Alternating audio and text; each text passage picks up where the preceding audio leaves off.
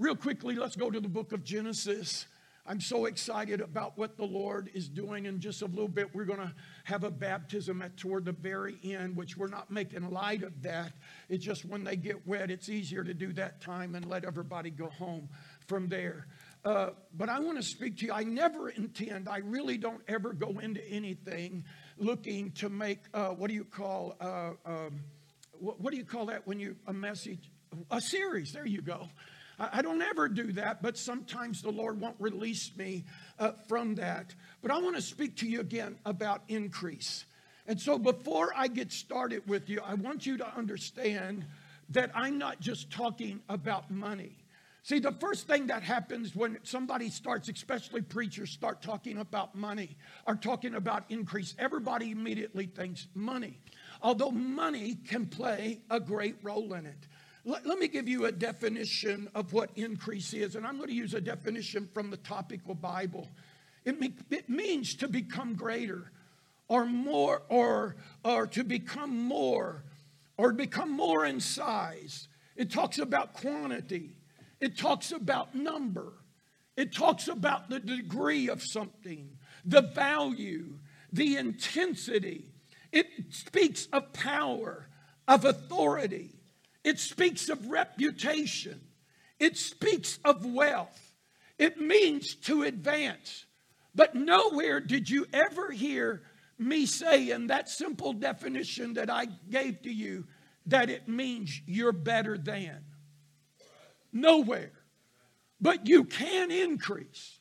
And I believe that we are in a time of increase in every area of our lives with the Lord. And the reason I know that is because the kingdom of God is increasing in the earth. I want you to know that God delights in increase. You were never meant to stay where you are. One proof of that is when you were born. When you were just a baby, you weren't born. I'm a little over 6 feet tall. I weigh a little over 200 pounds. Y'all can tell that. And but when I was born, I wasn't near this size. Not at all. And my mom says, thank God. And she's in heaven. But none of us were. See, you were made with increase in you. Not only increase of size, but increase in intellect.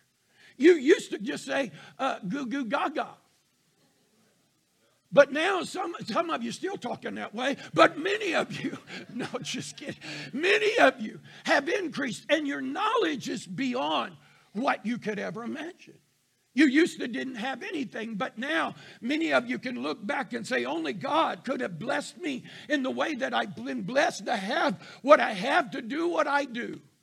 So increase is in the heart of God, and increase is in every one of us in this room. And may I declare to you this morning that I believe it is the will of God that increase is a part of what we're doing right now.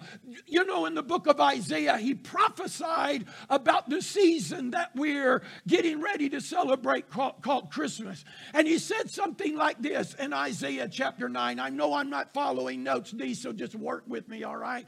He said in the book of Isaiah chapter 9 and verse 6 and 7, he said, for unto us a child is born, a son is given, and the increase, can you put that up there for me? There you go. Of the increase of his government and peace, there will be no end. In other words, for all of us in this room, if you think you've experienced everything that God has and God can do, and God is thinking that I got news for you, you are already deceived. Because there is no end. You know, we Pentecostal charismatics, we've experienced a whole lot in the Lord. I mean, we've had some real experiences, and we live on experience. I think that's one of the challenge for most of us, because we live on experience instead of living a life that God intended for us to live.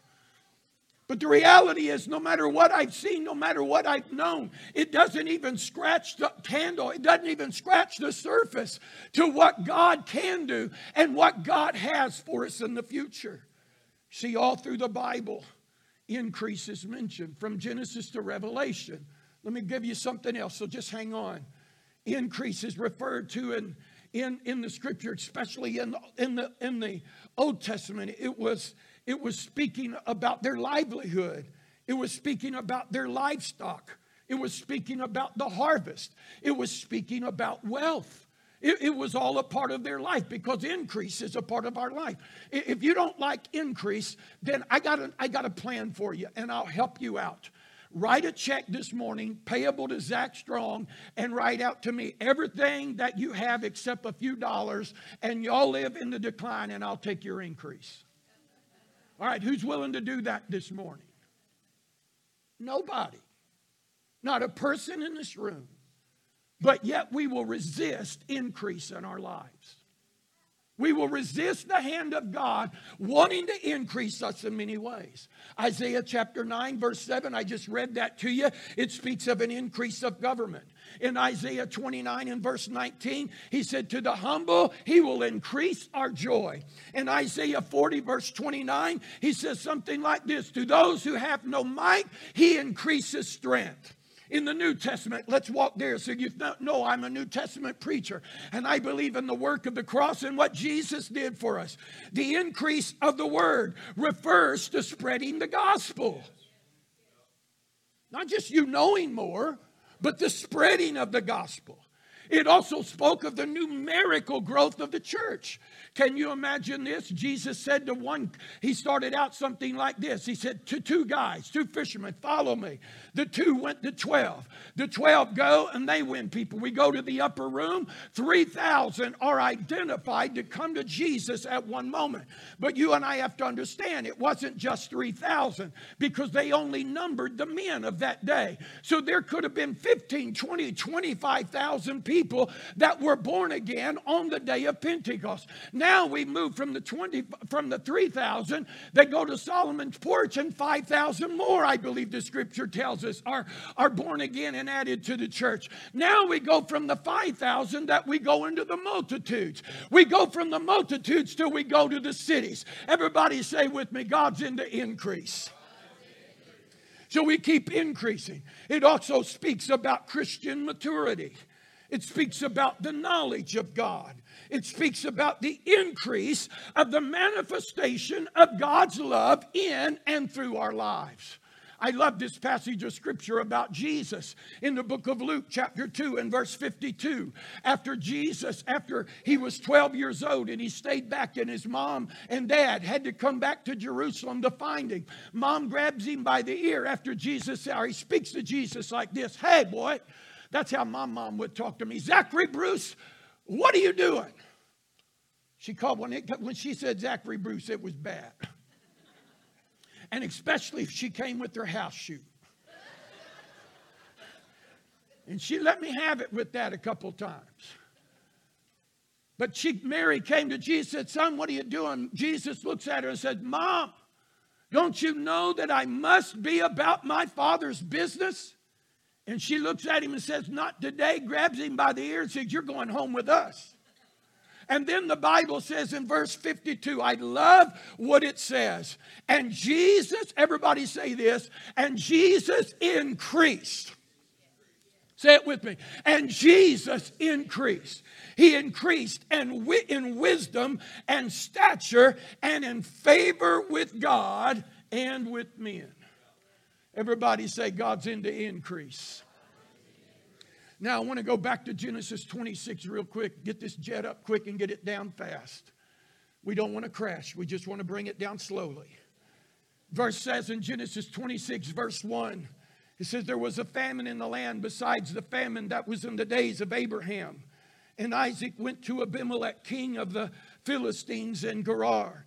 Then the Lord appeared to him and said, do not go down to Egypt. Live in the land which I shall tell you. Dwell in this land, and I will be with you, and I will bless you. For to you and your descendants I will give this land. and I will perform the oath which I swore to Abraham your father, and I will make your descendants multiply as the stars of heaven, and I will give to your descendants all these lands, and in your seed shall all the nation of the earth be blessed. Then look at verse 12 with me. It says, then Isaac sowed in that land, and he reaped in the same year 100-fold.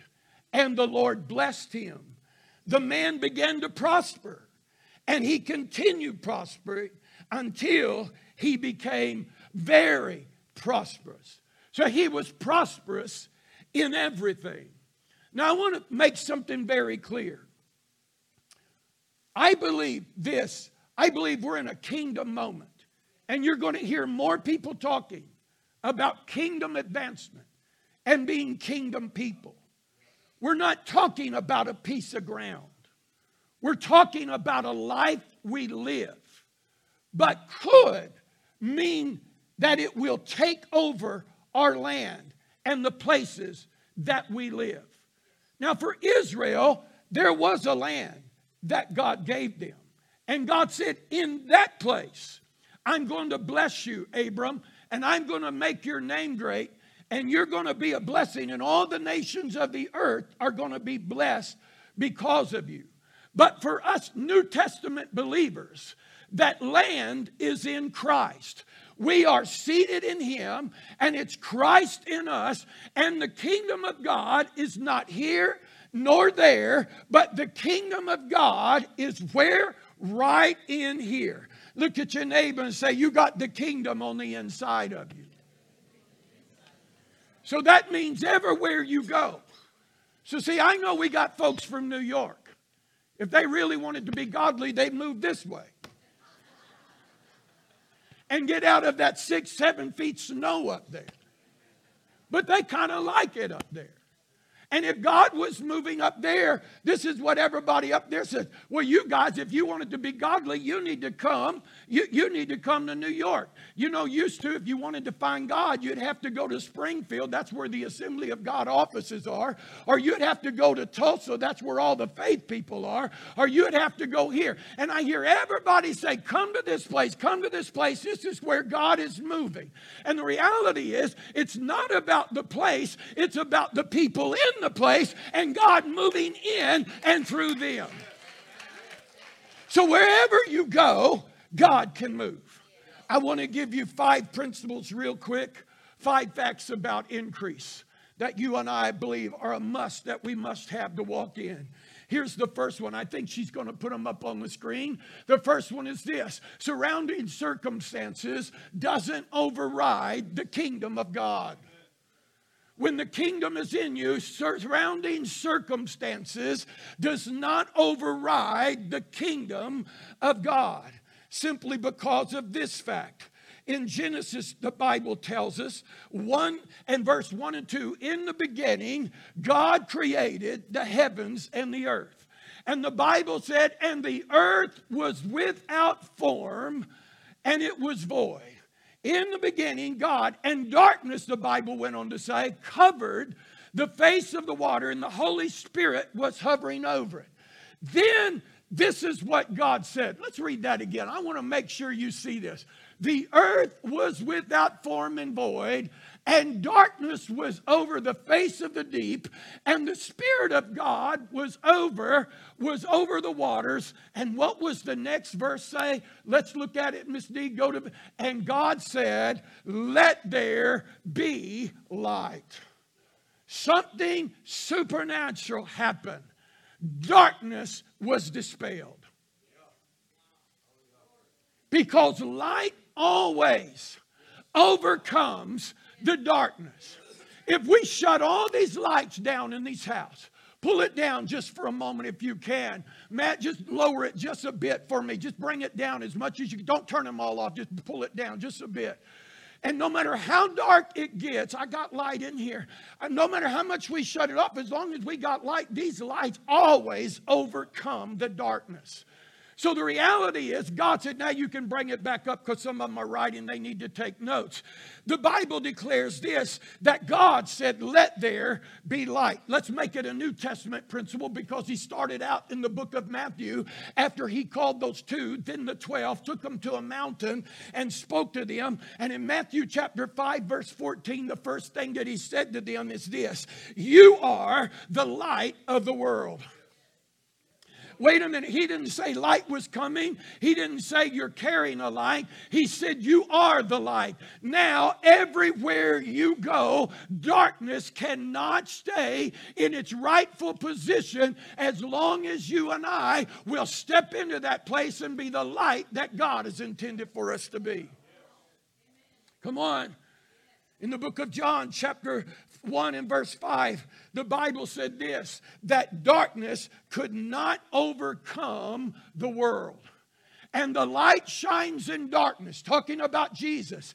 And the light shines in darkness, and the darkness couldn't comprehend it. Another translation of that word comprehend means there that darkness could not overtake it. So here's the issue. Our problem is not what's out here. Our problem is what we've got going on in here. Come on, somebody.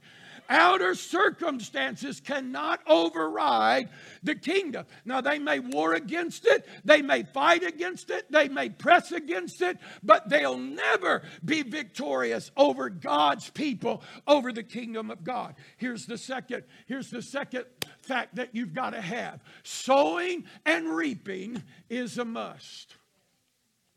Sowing and reaping. It's how man was intended to live.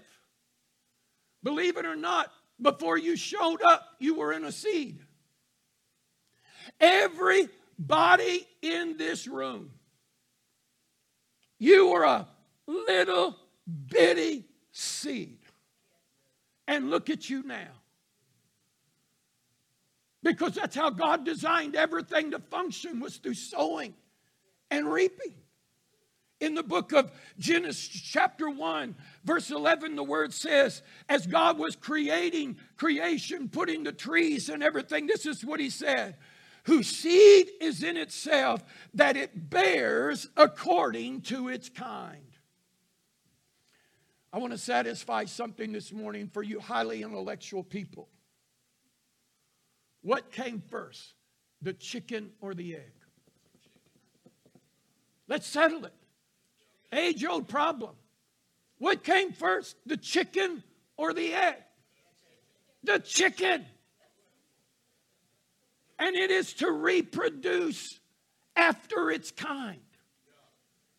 You are called to reproduce after your kind. Question is, you got to ask yourself, what kind am I? Because a lot of times our offspring, our children, are only products of how they're watching us and what we are. So mom and dad, it may pay you very close attention. It may cause you to pay close attention to how you are living your life. Genesis 1:28, when God created man in his image and likeness, he made him male and female. And the Bible said, and God blessed him and said, be fruitful and multiply. Or increase.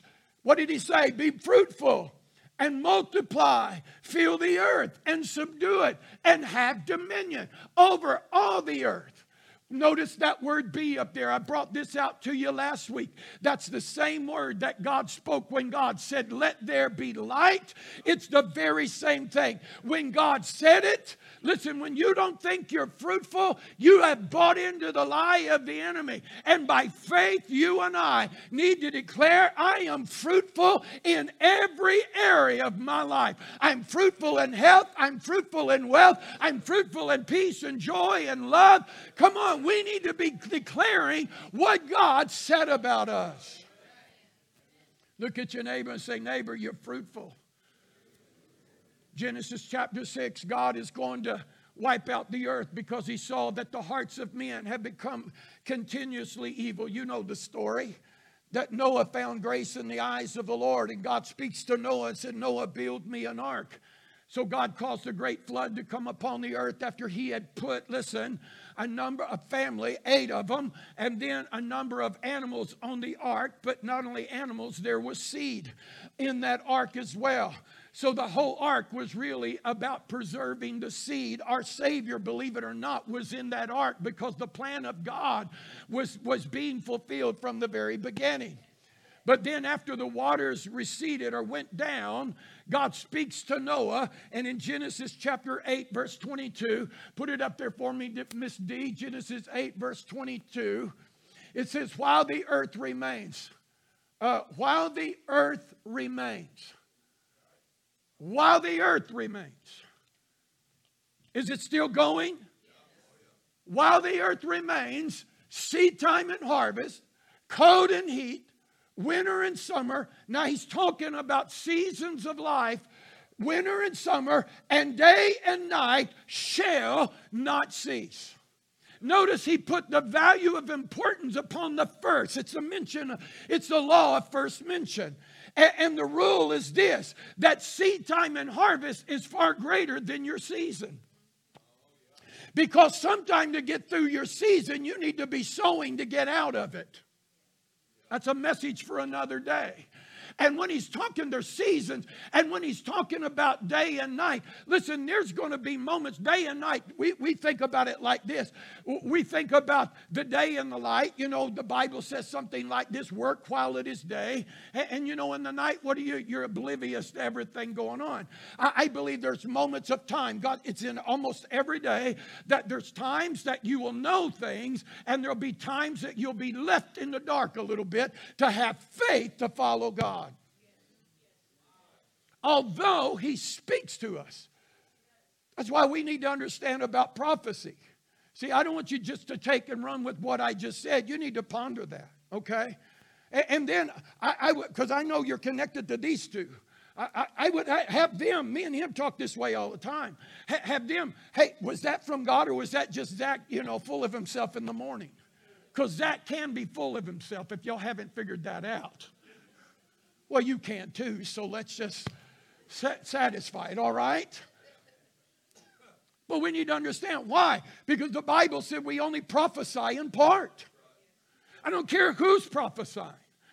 One of my favorite prophets of all time was Kim Clements. He was a part of our life and in our church for numbers of years. And people like Jan Painter, and we could name others. But the reality is they didn't see everything.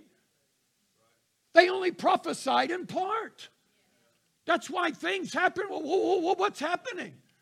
We got the part we liked or the part we heard, but there was some things that God said, I'm just going to have you trust me. Just keep focused on me. I'm going to take you through this moment. But he said, while the earth remains. John 12:24 said, except a grain of wheat falls to the ground and dies, it abideth alone. But if it dies, it produces much fruit. I saw something the other day. I wish I had a picture of it, and I didn't take the time to pull it up. Because sometimes we don't value our sowing, and we take it so lightly. There was a guy, many's ever seen the sequoia trees out west. You know, those massive. I mean, they grow way up there. And some of them, no doubt, the trunk base is probably like the front of this platform, if not bigger. And their root system is incredibly deep and wide. So some guy several years ago had some sequoia seed. Now compared to the tree, the seed was extremely small. So he decides, I don't think this thing will grow in my region. So he takes the seed and plants it in his front yard. And you know what happens? It grows. And the picture, true story. The picture shows this towering tree in a neighborhood like you and I live in. And he's got this tree that's covering up all of his front yard. But not only did it cover up his front yard, it tore out all of the plumbing of the city in that area. And not only did it tear up the plumbing of the city in that area, it tore up everybody's irrigation systems in their lawn. And not only did it tear that up, but it literally messed up the foundations of several houses that were in proximity to where the tree is. Simply because a guy takes a small seed, doesn't believe in what he has, he puts it in the ground, not expecting anything to happen. See, that's the way it is. We talk seed and all you think about is somebody getting rich, and God is actually trying to get his blessings into your life. My title this morning is Increase. It just doesn't happen. Sowing and reaping. They that sow in tears shall reap in joy. You know, churches, we want to see God move, but how much are we really sowing, investing into it? Listen, I'm not just talking about prayer. I'm talking about our lives. See, I don't know that we're really ready for what we want. Everybody thinks they do, but I don't think we're really ready because it's going to mess you up. It might mean if the harvest really came in, you're not going to have a seat no more. It may mean that you won't be able to get in the door. It may mean that you're going to have to get dirty and you're going to have to hear a crying baby. Did you ever get on an airplane and go somewhere? We have. And the people behind you got 14 little kids in 3 seats. Come on. Before the flight's ever taken off, you're saying, boy, this is going to be fun. So it is in the things of the kingdom. When it starts coming in, you got to remember, a lot of the harvest hasn't seen what you've seen. They've not been where you've been. My poor dad that's with the Lord, I loved him dearly. He took care of our house there in Paducah when we pastored there. And I remember we had just built a new facility that we moved into. And it was right next to one of the most notorious housing projects in the city. And we had a mixed congregation. It wouldn't matter if they're black, white, red, yellow, purple, Hispanic, Asian, whatever. They were all coming to our house. And you know what? They were just street kids, some of them. And I remember one day my dad come in. He was hot. He walked into my office. Those kids, you have to understand, my dad was probably up in his late 70s, early 80s. Those kids, those youngins, I don't know what we're going to do. Because he would go into the bathroom and they had taken rolls of toilet paper and stuffed down into the toilet and everything else. And I just had to settle him down. I said, Dad, it's going to be okay. Going to be okay. You mean that's what we can expect? Not necessarily. But something like that may happen. Hello, it may happen. Because especially in our culture, they've not been trained even at home. Okay? So it could be. I'm just telling you, we all think we're ready for this great thing that's going to come in. And some of you are not prepared to even begin to minister. And you're wore out. Oh, these people are so needy.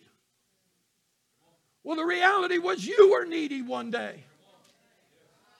You needed a Savior. And matter of fact, Jesus said we had to take care of them. We've got to train them. We've got to equip them. We've got to show them how to live like believers, followers of Jesus. All right, I better get off that. You're going to hurt me. Galatians 6:7 says, be not deceived. God is not mocked. Listen to what he said. For whatsoever a man soweth, that shall he also reap. May I declare something to you this morning, whether you believe it or not. You are either sowing into your increase or you are sowing into your feet. There is no middle ground. There is none. There's no middle ground. You're going one way or the other. Paul went on to say it like this. He said either you're sowing to your flesh or you're sowing to the Spirit. Now I got to ask some of you. Some of you have lived like this, you know. What's that old saying is? Our wild oats, you know, we're reaping the wild oats of... Anybody ever sow any wild oats in this place? A few of you are honest, shaking your head. We probably all have to some degree. And then we got to look, we sowed to our flesh instead of trusting God. And most of us have wound up in defeat and despair and hopelessness and everything else under the sun. Where did that get us? Because I just didn't think but every one of us are sowing into something. You can sow your way right into poverty. And you don't even realize you're doing it. And poverty is far more than just having money or less money. It's a mindset that you get in that you will never get out of unless God delivers you and sets you free. Don't be deceived. God is not mocked. For whatsoever a man soweth, that shall he also reap. Let me give you the third principle real quick. Got to get this down. He had to put his hands to something. So my question for you, what are you putting your hands to? See, we've become a culture and a society that says I'm entitled to everything. That's not a biblical principle. That's not even kingdom. That's not even the Word of God. That I can sit back and expect somebody to bring me food, somebody to bring me clothes, somebody to give to me housing, somebody. God never intended that. I've got a lot of great scholars in the room, and I think every one of them would agree with me. But you got to put your hand to something. Even the ministry. I want God to use me. Okay, start serving. And most time when you're asked to do that, then we hear that, well, that's not my call. Hello. That's not my call, but I want ministry. Or we feel like this, well, Pastor, I feel like I got a word in me. Okay. Who are you sharing it with? Well, I'm waiting for you to give me the Sunday morning. Sorry. Ain't going to happen. But I can give you a number of people that are waiting for you to release that word. If you will share it. What are we putting our hand to? Same thing financially. What are we putting our hand to? What about our health? The same thing. We could hit every area of our life, even our marriages, our home. What are we putting our hand to? Hello? He said, I'll bless the labor of your hand. Remember, Isaac is sowing in the midst of a famine, a double famine, where there's scarceness, where things are hard, where things are rough. There's nothing. In the book of Genesis chapter 2 and verse 15, after God created man, he made this beautiful garden for him. And then he put him there. And this is what the Bible says in verse 15. Then the Lord God took the man, put him in the Garden of Eden to tend it and keep it. This is your responsibility, another translation says, to guide, guard, and govern the garden. He had to work it. He had to keep the weeds out. He had to make sure that everything was working. He had to sow the seed because he was given a world vision. Adam, you got to go do this. He said to Noah, you heard me talk about the ark a while ago. Genesis 6:14, he said, make yourself an ark of gopher wood. You know how long it took to build that ark? 120 years. Now, I don't know why it took so long. He didn't have a chainsaw. He didn't have a new cordless battery pack of tools. He didn't have everything that I don't know, maybe he had to grow a whole field of whatever a gopher tree is. A gopher wood. Y'all might know, so I'll show my ignorance here. He may had to grow all these trees. And he had to tend to them. And then cut them by hand. Maybe he had a couple of lazy boys. Maybe he had to fight against the resistance of everybody around him. But the only way he was going to be spared in his life, you build the boat, then I'll make sure that it floats. So 120 years, Noah worked on the boat. Isaac sowed in the midst of famine. He had to go out there in that hard, dry ground, Larry, where there's been no water. And he had to fight through his thinking. And he had to break up that ground. And sow that seed. He didn't have tractors like Mr. Jerry and Mike back there. They got all these air-conditioned tractors making it look like farming is rough. Just kidding, guys. Just kidding. Stereo, all this stuff in them. All that poor old Isaac had was an ox and possibly a one-row plow. And here, come on, boy, let's go. I remember how my pop used to break up ground with his mule. Her name was Kate. And we'd get behind. When Pop really wanted to break the clods up, he had this, I don't know what it was called, but he had this big old square, looked like sled. And he called all the grand boys to come. Hey, come get on this thing. And we would be the weight for the sled or whatever it was to go. And then Pop, we had an old pond out there. And after we were covered up with dust, he'd strip us all naked and throw us in the pond. And clean up that way. But Isaac is sowing in the midst of famine. In the book of Exodus chapter 25, God said, I want to come dwell among my people. But he speaks to Moses and said, let the people bring me an offering and let them build me a sanctuary. What are we building for the Lord? What do we put our hand to for him? Deuteronomy 28, the commandment of the Lord. We love the promises there. And I'm just about to get this jet down. The Lord will command his blessing upon your storehouses and all that you put your hand to. And he will bless you in the land of which the Lord is giving you. Let's bring it into a New Testament principle, because he said in Ephesians chapter 4, verse 28, it said, let him that steals, steal no more. Hope we don't have any thieves in the house. But he said, let him steal no more, but let him labor, working with his hands, that thing which is good. You read the story of Ruth. I'll go back in Old Testament principle. God was going to take care of Ruth through, what was his name? Boaz, right? And he gave command to his servants as they were harvesting wheat. It's at a time of harvest he's taking care of her. He said, leave the corners. Am I right? Leave the corners. I'm going to take care of Ruth, but you leave the corner. But Ruth still had to walk into that field and take her apron, and she had to pick up those ears of corn and put in her apron and carry them back to their house, even though it was the blessing of God and of Boaz upon her life. Here's the fourth principle. You got to water your seed. I believe that's up there.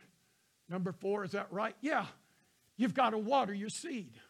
As many times as I read that story, I've looked and thought, wow, how did that grow? That was supernatural. But here's what Isaac did. He went back and redug the wells of his father.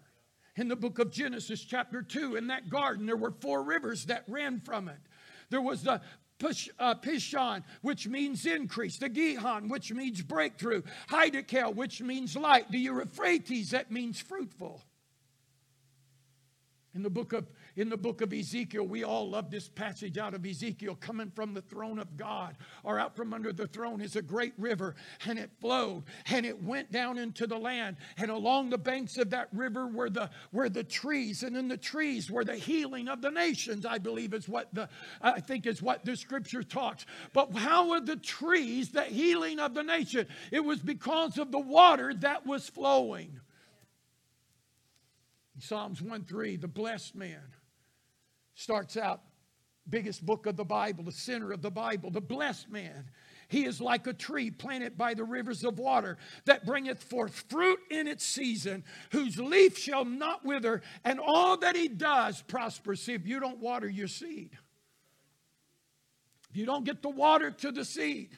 Well, what about a New Testament principle? 1 Corinthians 3, Paul talking to the church. He said, one plants and another one waters, but it's God that gives the increase. John chapter 7, verse 37, Jesus speaking, if anyone is thirsty, let him come and drink, and out of him shall flow rivers of living water. Where am I going to get the water from? It's in you. So how do I release the water? By faith-filled words I'm declaring over that which I have planted. Faith-filled words, words filled with Spirit. Not only that, but praying in the Spirit, praying with my understanding, praying within the Spirit and in the Holy Ghost, watching, pouring over the seeds that I've planted. You need to be declaring, even all of you, I'm blessed, I'm prosperous, I'm healthy, I'm whole. I expect a full harvest over every seed that I planted. Come on, you need to expect it. You need to declare that. You need to say it. Most of us are not watering. We're not saying anything, and we think that we're helping. We're not. You need to water your garden. Look at your neighbor and say, you got to water your garden. And I'm done right here. Worship team, make your way back. Make your way up here, worship team. I'm going to need your help. Here's the last point. Here's the fifth fact that you need to know. If you're going to live in increase, you're going to have to be determined that you're going to follow Jesus. That is not an option. Everything that God intended from Genesis to Revelation was that mankind would follow him. Adam was blessed beyond measure until Adam decided he's going to do his own thing. And then God spoke to him in the midst of the curse as he cursed the serpent. And he cursed, the Bible said, the earth is cursed, or the ground is cursed for your sake. And he looks at the man and he said, now, thorns and thistles it's going to bring to you. When you could have had lushness, now you're going to get pricked every time you turn around. You're going to draw from thorns and you're going to draw from thistles. You're going to have to go in. The other day I was doing some work around a place, cleaning up some stuff in the woods. I didn't realize there was a big thorn bush in it. And man, that thing got me everywhere. You'll tell I got a little scar here. Got them on my legs and it went pierced through my pants. Got it up my arms, went through my gloves. He said, this is what's going to happen. You got to have a determination that you're going to follow Jesus. Oh, I love quoting Deuteronomy 28. I do it just about every day and every time we take an offering. But it starts out like this. If you will obey me and follow my commandments. Isaiah started out something like this. It's the willing and obedient that eat the good of the land. You've got to have a resolve, a determination. No matter what this world system looks like, I'm going to follow Jesus. We might be challenged more than we believe in the days to come if our world keeps going like it is. With a bill that was passed, I don't know if it's fully through yet, but if it would go through the Marriage Protection Act, I think is what they call it, something to that effect, which would protect same-sex marriage. The LGBTQ is what's that thing to the hilt. And you and I thought that it was a good, we just want everybody to be happy. Well, you can't be happy when you oppose God's laws. But this is the challenge. It has an agenda behind it. I'll shut down your religious system. I'll come in, I'll take away your tax exemptions, your 501s, I'll pull it all out. If you teach against this, if you preach any other thing against this marriage act, they can come in and literally pull that away. Well, Pastor, it's all right, isn't it? It'll have more an effect on you than what you think. Because right now, a lot of people give because you can use your giving as a tax write-off at the end of the year. A few days, my wife will be putting that out right after the first of the year, and you're going to see what you're giving. And then you're going to be challenged. Uh-oh, I'm not going to be able to use this no more. Am I going to believe God in the midst of it? Just a simple thing. You brought it up the other night. But we're going to see who's going to obey God. Whether I get a piece of paper that I can use to gain me something. Or am I going to be obedient to the Lord, Kelsey? No matter what the world does, people can think I'm foolish because I'm giving. I'm sharing my life. I'm giving. I give what I have away. I give my heart. I give encouragement. Everybody can think you're nuts. But are you going to follow God? Are you going to be obedient to His laws and to His ways? Are you going to fall to this world system? Jesus, Pastor, you said something the other night. Pastor Val did. I think it was Wednesday night. You said something to this effect. Really caught my ear. You said, God taught us more about living than going to heaven. I want you to think about that for a moment. Because most people just try to get to heaven. I heard somebody teaching the other day, and I'd never heard this, didn't think about this. This is how we even witness. You need to get saved so you can go to heaven. Or you need to get saved so you can miss hell. Do you know where that philosophy came from? Well, it's scriptural, isn't it? Well, if you really follow what Jesus said, He said, pray your kingdom come, your will be done on earth. So you and I are trying to get what God wants to do in you right here. So it came way back there during the Black Plague, when millions of people were dying. We thought this little pandemic was taking people out. Millions of people were dying. I mean, constantly. And it became so rapid that that's how they would witness. Are you ready to go to heaven? Are you ready to go to heaven? So it began to be adapted. Now, but it also happened in the days of the slaves, when they're working the fields and they're pulling cotton by hand, and they had an unrighteous master over them that was beating their back and smiting them. The only hope they had, they will never get out of this cotton patch. They will never get away from that whip unless I get to heaven. So they began to sing the old spiritual songs that would go something like this. Swing low, sweet chariot, coming for to carry me home. Because their only hope was that chariot. And the reality is, there's only one picture in the Bible where a chariot came and got anybody. A chariot didn't even come and get Jesus. But see, we adapted to something we didn't even know why we adapted to it. And so while we're trying to get out of here, we're missing living out the Word of God. And Jesus taught us about living. And then He says, to all of my friends that are addicted, and that could be every one of us in this room addicted to something. I know you won't want to believe that, but it's true.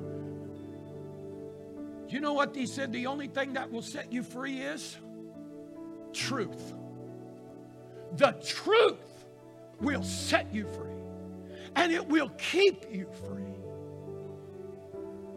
Scripture declares this, and I'm done.